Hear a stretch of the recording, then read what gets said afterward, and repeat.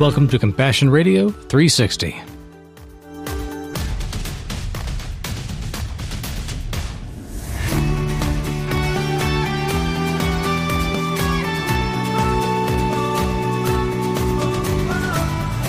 Good morning, honey. This is Compassion Radio's 360 program. It's Friday. It's time for us to look around the world again and see what's going on out there. And there's a lot going on out there. We try to find the stories that are somewhat inspiring and encouraging, and hopefully warm our hearts to the things that warm the heart of God. That is our hope for this program. And the good thing is there are a lot of great stories out there. We're on the radio because we believe that God has a message himself, something he wants to communicate to us, and it is not about anger and hate. It's about finding truth and life and love. The thing about the stories that are about anger and hate and violence, those stories are the catalyst for a really good story. The story that we're going to highlight today is one of those stories that started out with really bad news. And the story is about two young gals who came to the United States over 20 years ago as refugees. They were 17 and almost 12 years old. They were fleeing the former Yugoslavia. And now these young girls are forced out. They had no family to rely on. They were stuck. They were literally in the refugee camps with only each other to hang on to. Right. Well, they have a brother in Iowa who was attending college at the time.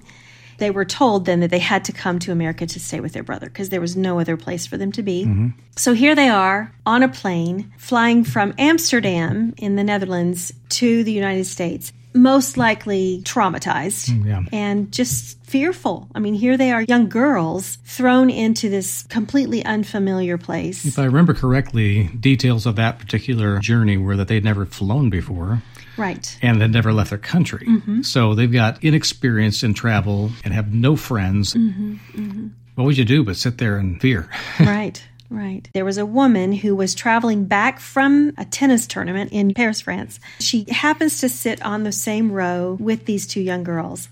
And as one often does, this woman named Tracy began to try and have a conversation with these gals. And the girls knew a little bit of rudimentary English. Right. And had probably been taught a few phrases, too, to say or to introduce themselves so they could identify themselves when they go through customs and that kind of stuff.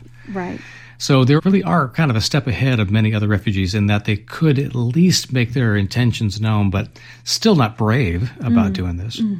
So this woman had an impact on these young girls. What happened? Absolutely. As the plane landed and they were gathering their things to get off the plane, Tracy thought, I've got to do something just to show these girls that someone cares about them and someone wants to help them. She had gathered that they really didn't have anything with them. They hardly had any possessions at all. Yeah. She rifled through her purse and found $100, grabbed an envelope from a hotel that she had stayed in, stuck it in there with a pair of dangly earrings. Apparently one of the girls had noticed her earrings and said they were pretty. So she stuck these earrings into this envelope. She scribbled a note on the envelope saying, I'm so sorry that your country has been destroyed. I hope that you find welcome in your new country and welcome to the United States of America. Sealed it up and gave them this envelope as they were getting off the plane. And then she went home to Minneapolis. Right. These two gals, in turn, went to Iowa to meet their brother. Over the years, they have often thought of Tracy. She gave them a gift that helped them survive in a lot of ways because their brother was a struggling college student, probably didn't have money to raise two girls alongside of taking care of himself and working and going to school. $100 helped them buy food throughout the summer and keep them from being hungry. The younger of the two, Ada, kept the envelope all of these years. And about 10 years ago, she decided to go on a quest and find Tracy, if it was at all possible. So she began to look online, trying to find ways that she could search out who Tracy was and where she lived. She remembered that Tracy played tennis because she told him about a tournament in Paris, France. And so she thought, I'm going to look up tennis people and, all these clubs and whatever. Maybe she's a professional or something. Yeah. She knew kind of what she looked like. And so she posted a description online. Well, it began to go viral. Had a local reporter picked up the story? Is that how it ended up becoming part of the media? She posted a video on Reddit and on Twitter. Okay. These are both social media platforms. A refugee advocacy organization, a couple of them actually, saw this and picked up on it and thought, we got to help these gals. We got to help them find this woman who helped them. And they begin to go through their networks and asking the public to reach out to people that you know. The gal Ada said, I want to find her to thank her for her generosity and to let her know that we are both doing well. We are thriving and we love our new country, our new home. So please, if anyone knows who this could be, please let us know. She said that it's a story that I've told many times. I've told everyone that I know about this woman, Tracy, who helped us. But I don't know how this story's going to end. I may spend the rest of my life trying to find her and then maybe her family if she's gone. But this is the age of the internet. It certainly is. And CNN picked it up to do a little research themselves. They actually interviewed Ada a little over a year ago, throwing out a wider net. After CNN published this story, 34 hours later, there was a response. After this response, the sisters were thrilled. Ada was especially thrilled because she had been the one to initiate all this. So people all over the country were tweeting and retweeting, posting it on Facebook and their other social media platforms. She had a picture of the envelope with what Tracy had written out there. Well, someone recognized the handwriting. Handwriting, yeah. Someone will recognize you in your own writing. This person did not have any other connections, any other way through to the girls in Iowa. She just saw the leads on internet and recognized that picture and said, I know who that is. Yeah. So they had sent this picture out through whatever channels they had to different tennis clubs around the country. It happened to be posted on a webpage of a tennis club in Minnesota that Tracy was a member of. Tracy's daughter recognized the handwriting, but so also did one of her tennis coaches. And she thought, I think that's Tracy's handwriting. So she kept a scrapbook. She had been on the same trip with Tracy to go to the French Open. So she went back through the scrapbook to make sure that Tracy was on that trip. She was. So less than a year ago, they got together. So back in May, when this story first ran, 34 hours later, Tracy gets pinged by somebody and they connect the girls and they were able to do a Zoom call, the first time seeing each other face to face in 23 years. Yep. What a beautiful story. Doesn't stop there. December 12th, 2022, CNN hosted a celebration of heroes. They do that every year. From all over the country, they gather together all of these people who have acted in a heroic manner in some way. And one of them gets an award for being the most voted up nonprofit or ministry of some kind. It makes a difference where they are. So CNN wanted these gals to get together in person. What a great place to do it. Right. They flew them all into New York. They spent a great long weekend together in New York and went on a tour of the city. They were able to go to Rockefeller Square and see the Christmas tree, took a selfie in front of the Christmas tree together. Their hearts were just knit together. Yeah. All because of the kindness of this woman. And over the years, the sisters did not forget that kindness.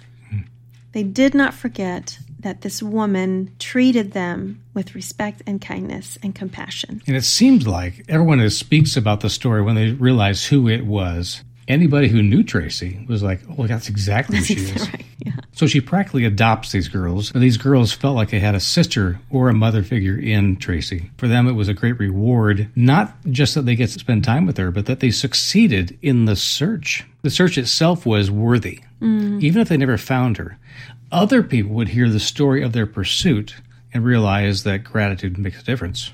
Absolutely. And that welcome and hospitality and care and compassion for those makes a world of difference for those who receive it, especially at critical times in their lives. Yeah. Because of the places you and I have gone so many times, some of the people that are sitting next to us will be refugees. And I remember leaving Istanbul about 5 years ago, and a lady was sitting next to me with a packet of information in her lap, and she was statue still, barely moved. She was looking around only with her eyes. She was a tiny little woman. She opened this packet to put something into it, and it spilled off of her dress, and stuff went all over the floor. And she was mortified. Yeah. Well, of course, I picked up the material I could find under the seats, and it was a mess. The papers were everywhere. I could see on them that they had refugee and UNHCR stamps on a number of the pages. So she was obviously being transferred. And UNHCR is the United Nations High Commission for Refugees, responsible for the entire world when it comes to displaced persons that are crossing national borders. So this woman sitting next to me was a prime example of the kind of people that we've been called to go visit with. I was thrilled. And I looked at the paper and I realized she had a Syrian passport. I didn't know they were moving many Syrian refugees around much because we've seen them spilling over into Lebanon or into Turkey or even back into Iraq, but so few of them have been allowed to move. And I was stunned that she was actually on a flight heading to Amsterdam with me. Speaking of Amsterdam, I tried to strike up a conversation with her as gently as I could. I wasn't trying to scare her or anything, but she just put a finger up at me and stood up and stepped out quietly. By the time she got back, she introduced me to her daughter. Oh. 12 years old, spoke fluent English. Wow. She was holding her mother's hand, and she said, "My mom wants to thank you for being kind." Something so simple that we can all do. I hadn't done anything yet. This young girl asked if it would be okay if she sat with me and talked with me for a while. I said, absolutely. I said, but I don't want to steal your mom's seat. She just wanted to make sure that you had someone to talk to and heard our story. I said, great. So we sat down, and this young girl started talking about where they came from near Aleppo and how they'd been chased out 3 or 4 times, and every building she'd ever lived in was completely destroyed. And she saw it happen. After she told me her story about where she had come from, I asked her, where are you going to next? I'm not sure how you pronounce this. She was showing me something in English. It was very scratchy European-style handwriting, which is usually kind of almost cursive but more vertical. And it's very common in Europe. So I deciphered it a bit. I realized it was in Dutch. Are they sending you to Holland? She said, Holland. Yes, Holland. And so we talked about that for a while. I managed to find enough of a maps section in the back of the airline book to talk about the countries in Europe. And I said, do you know anything about this country? She said, no. I said, are you okay with that? And she was like, we're ready to go. I mean, that's all she said. She didn't have any other words for it. I said, well, you're going to a beautiful country. And described people I knew there and the places I'd been to, and asked her if she'd ever seen a picture of wooden shoes and that kind of stuff. And her English, of course, was fluent. And I said, you'll have to learn another language now. Dutch is the language on the streets, and it's not an easy language to learn. I said, but I think you could do it because you learned English in 5 months in a refugee camp. They will also speak to you in English in all the schools. That'll be very helpful. And you get to ride a bicycle everywhere you want to go if you want to. And we found the actual name of the village where she'd be getting sent to. I pulled that up on my phone to show her on my phone map where that city was. And then we pulled it back out. I showed her the earth. She looked at where her country was, where Holland was, and thought, that's like the other side of the planet for her. Yeah. And then she said, where do you live? And I said, over here, Idaho. And she looked at that and said, you go farther than I do. I said, yeah, quite a bit. But anyway, that connection for me was special. I knew I couldn't take the story much farther than that publicly because she's a minor. And you don't just talk about a lot of details of somebody on the air that's not of age without their permission. And wasn't able to get permission directly from the mother or the daughter. We did get a selfie together with her mom's blessing, and I showed it to you and the kids when I got home. And that we were praying for her, you know. Yeah. That's just one run-in with somebody. And I think I put together, not a cash gift, I put together like candy or something and gave her a little gift bag and just wished her well. That's just my one story. Yeah. I probably will never see them again. I just resonate with the story, of course, because I've been there in that seat. Yeah. I was thinking, I told you this when I got home, I so wish you had been there. Because I know that you would have been able to connect with these women, and especially that young girl, on a much deeper level than I could, just as a father figure, and would have loved to see you in action, be able to hear their stories. So we come to the midpoint, really, of the story of these young girls in Iowa. Yeah. So Ida and her sister have found their friend, the first friend they met. They weren't even in America yet, but she gave them welcome on the way to America. Right. And these girls have obviously survived and thrived, and they're now young professionals. What did Tracy discover about the girls that you read about in the articles? Well, she discovered that they had both grown up very successfully and done very well with their lives. One of the gals is about to get married in 2023 and have built for themselves a home here in the United States. The one gal, Ida, lives in the Boston area now. She's 35 now. She is working in nonprofit leadership and organizational things. Awesome. She works in consulting people who are welcoming refugees into the United States. She teaches people how to be welcoming. She does. What a great job. Yeah. And her sister is now an anesthesiologist in Connecticut in a hospital setting there. So they're still near each other, but not living in the same town. Right. And she said that this envelope that her sister, Ida, has kept all these years is a reason and a reminder that she tries to pay it forward every chance she gets. She says, I always give to people in need if I'm able to. If I have opportunity to help someone out, I want to do it every single time because this woman literally changed our lives. Those who have a story know that everybody they see has one too. And some of the things about living in a privileged society like we have is that we don't think we have a story, you know? Yeah. That's true. The truth is, we are the products of incredible, gracious giving. But for some reason, I think it's a Western or American thing, we don't think we have anything to share that means anything to anybody else. Right. Like we don't have a story. We're just average. None of us are average. We all have a deeply ingrained narrative that is about something, and it's a story worth telling. Yeah. The story, Ida and her sister, they were given great opportunity. They are products of that opportunity, and they know it. And they know that others face the same struggles they did. They noticed the need.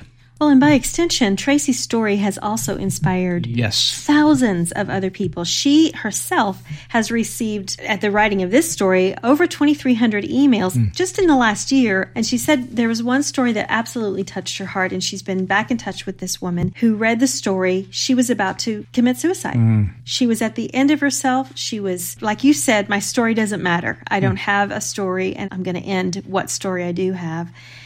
She saw this on the news, and it sparked something in her. And she decided to channel that energy into help. And she began to reach out and help others herself. She said, I will always think that Tracy saved my life. Tracy's story saved my life because I was motivated to do something positive, motivated to help. She said, I realized that I wasn't serving or helping or being generous to others. I was so inward focused. Yeah. And not that that's always the solution, is to serve and to help and to be generous. It's a great thing to do. Well, it's always a path to meaning. It's not the end of the story, but it is a beginning of a way to change your mindset. And that's a individual story, one person facing the decision about suicide or not suicide. And we know that every suicide story, or those who have attempted it or have contemplated it, have a different path they've gotten to that temptation. It's not that everybody's going to be able to respond to it or address it in exactly the same way. So we're not saying this is a general lesson, but it is a wonderful one in that one lady took inspiration that you would not have expected from the generosity of another person. Just the example, just the story being told had an impact on her. Yeah. Which reminds me again that the stories we have, when told, when honestly shared in places where people are attentive to it, can have unimagined positive consequences that we can't even begin to fathom. But the story itself matters. Yeah. And we have to remind ourselves of that and reiterate that. We say that to our people on the air that we interview. Right. And they say, well, I'm not sure I have much to say about this. I bet you do. Yes, you do. Yeah. And we're going to spend the next 26 minutes pulling that out of you because we've seen something here that we want to share with our listeners. Right. So, yes, her story matters. And yes, Tracy's probably floored with humility that story literally saved a life. Yeah. We always want to go back to Scripture with these stories. There's so many references, mostly in the Old Testament, but there's some things in the New Testament that Jesus says that are specific to this, of welcoming the refugee or the stranger or the foreigner in your land. And the Bible has a lot to say about that. And Jesus himself, in Matthew, says, when I come back, I'm going to separate out those people who have done the serving and who haven't done the serving, basically.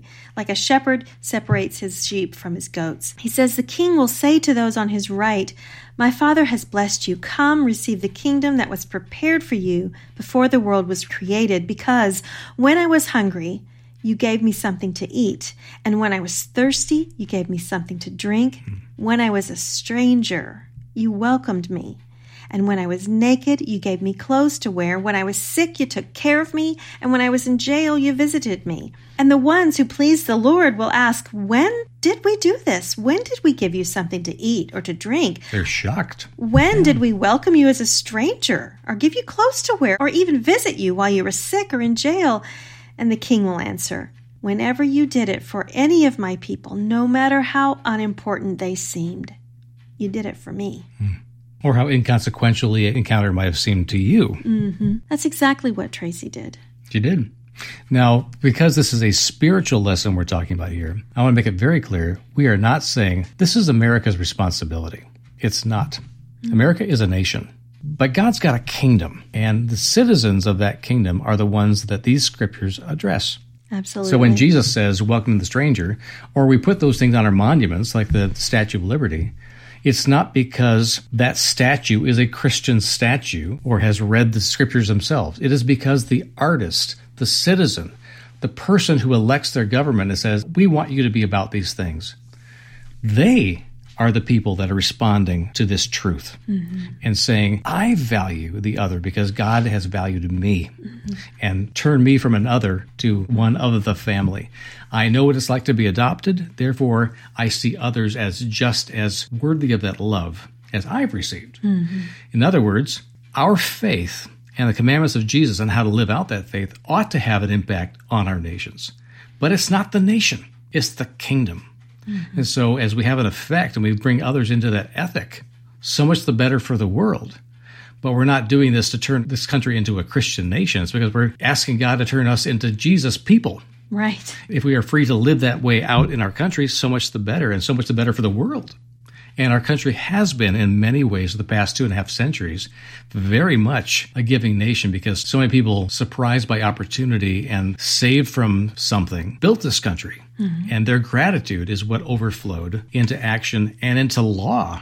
And we have lots of things that we've spoken to the world by action and word that have made it possible for human rights to become something that we talk about internationally. Led the way not by this nation, but by the people who experienced the struggle, who then became the leaders and the citizens of a nation. I would say that all of us at some time in our life have been a stranger. Yeah. And we've all been in a situation where we were unfamiliar with our surroundings. So for those of us who are followers of the way and following Jesus into the thick of it and being willing to sit next to the stranger on the airplane on the way to a new country and speak peace and welcome, what are some other scriptures that speak to that for us? Well, in the book of Hebrews, it says, do not neglect to show hospitality to strangers, for thereby some have entertained angels unaware. You never know what story is going to come from the person that you have entertained or that you have been generous to. You know, people have argued about that scripture. Are they speaking metaphorically or literally? It's both. And that angels are literally out there. And maybe they're literally sent sometimes to test our willingness to say yes. I mean, there's so many stories about angels entering the scene that struggle with people or people struggle with them, like Jacob wrestling with the angel. And that sounds like a fight, not a welcome, right? Absolutely. Okay. Jacob didn't even learn welcome until he had been humbled. And he became a gracious host later to others, knowing that he has wrestled with God. And sometimes I think you and I and our friends out there have to wrestle with God. Is this an opportunity for us to give? And is it really required of me? Is it something I'm struggling with? Metaphorically speaking, if it's an internal struggle, I would say wrestle it out with God until you know. Yeah. His word can say, be hospitable. But if we never had the practice of that, we haven't been challenged in that, we haven't gone out of our comfort zone, then we're being in some ways disobedient by not saying yes.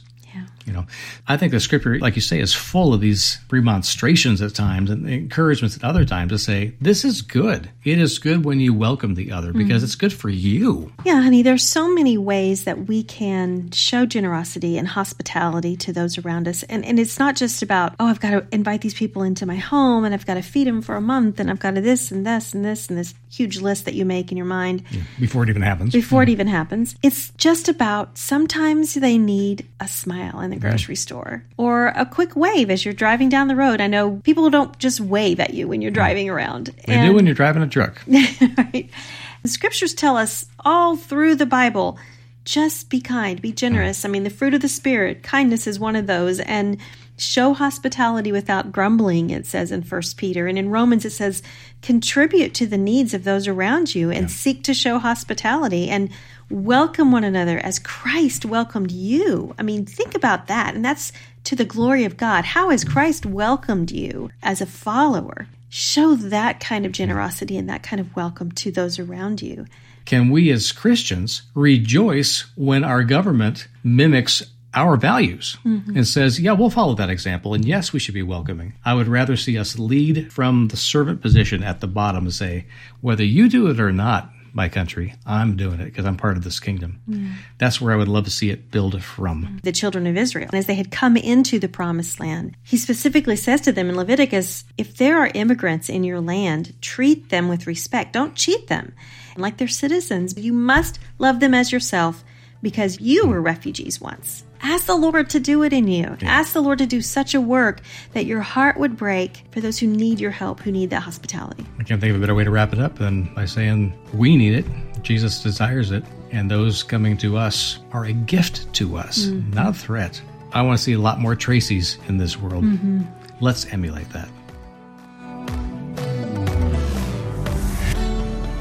There is so much to be thankful for, even in hard times. Right now, I'm very thankful for you. Your gift of time each day is a genuine treasure to us. Knowing that you're being challenged to live out your faith like never before is a wonderful encouragement to us as well. However you reach out, know that we're in this ministry and this work for you and because of you. Just call or write us today to help keep us on the air and in the field. Our project as we start 2023 is to provide more Bibles through our partner, Bibles for the World. Please give generously today so that we can help John send more copies of the Gospel of John for new believers, along with New Testaments and full Bibles for those growing in their faith.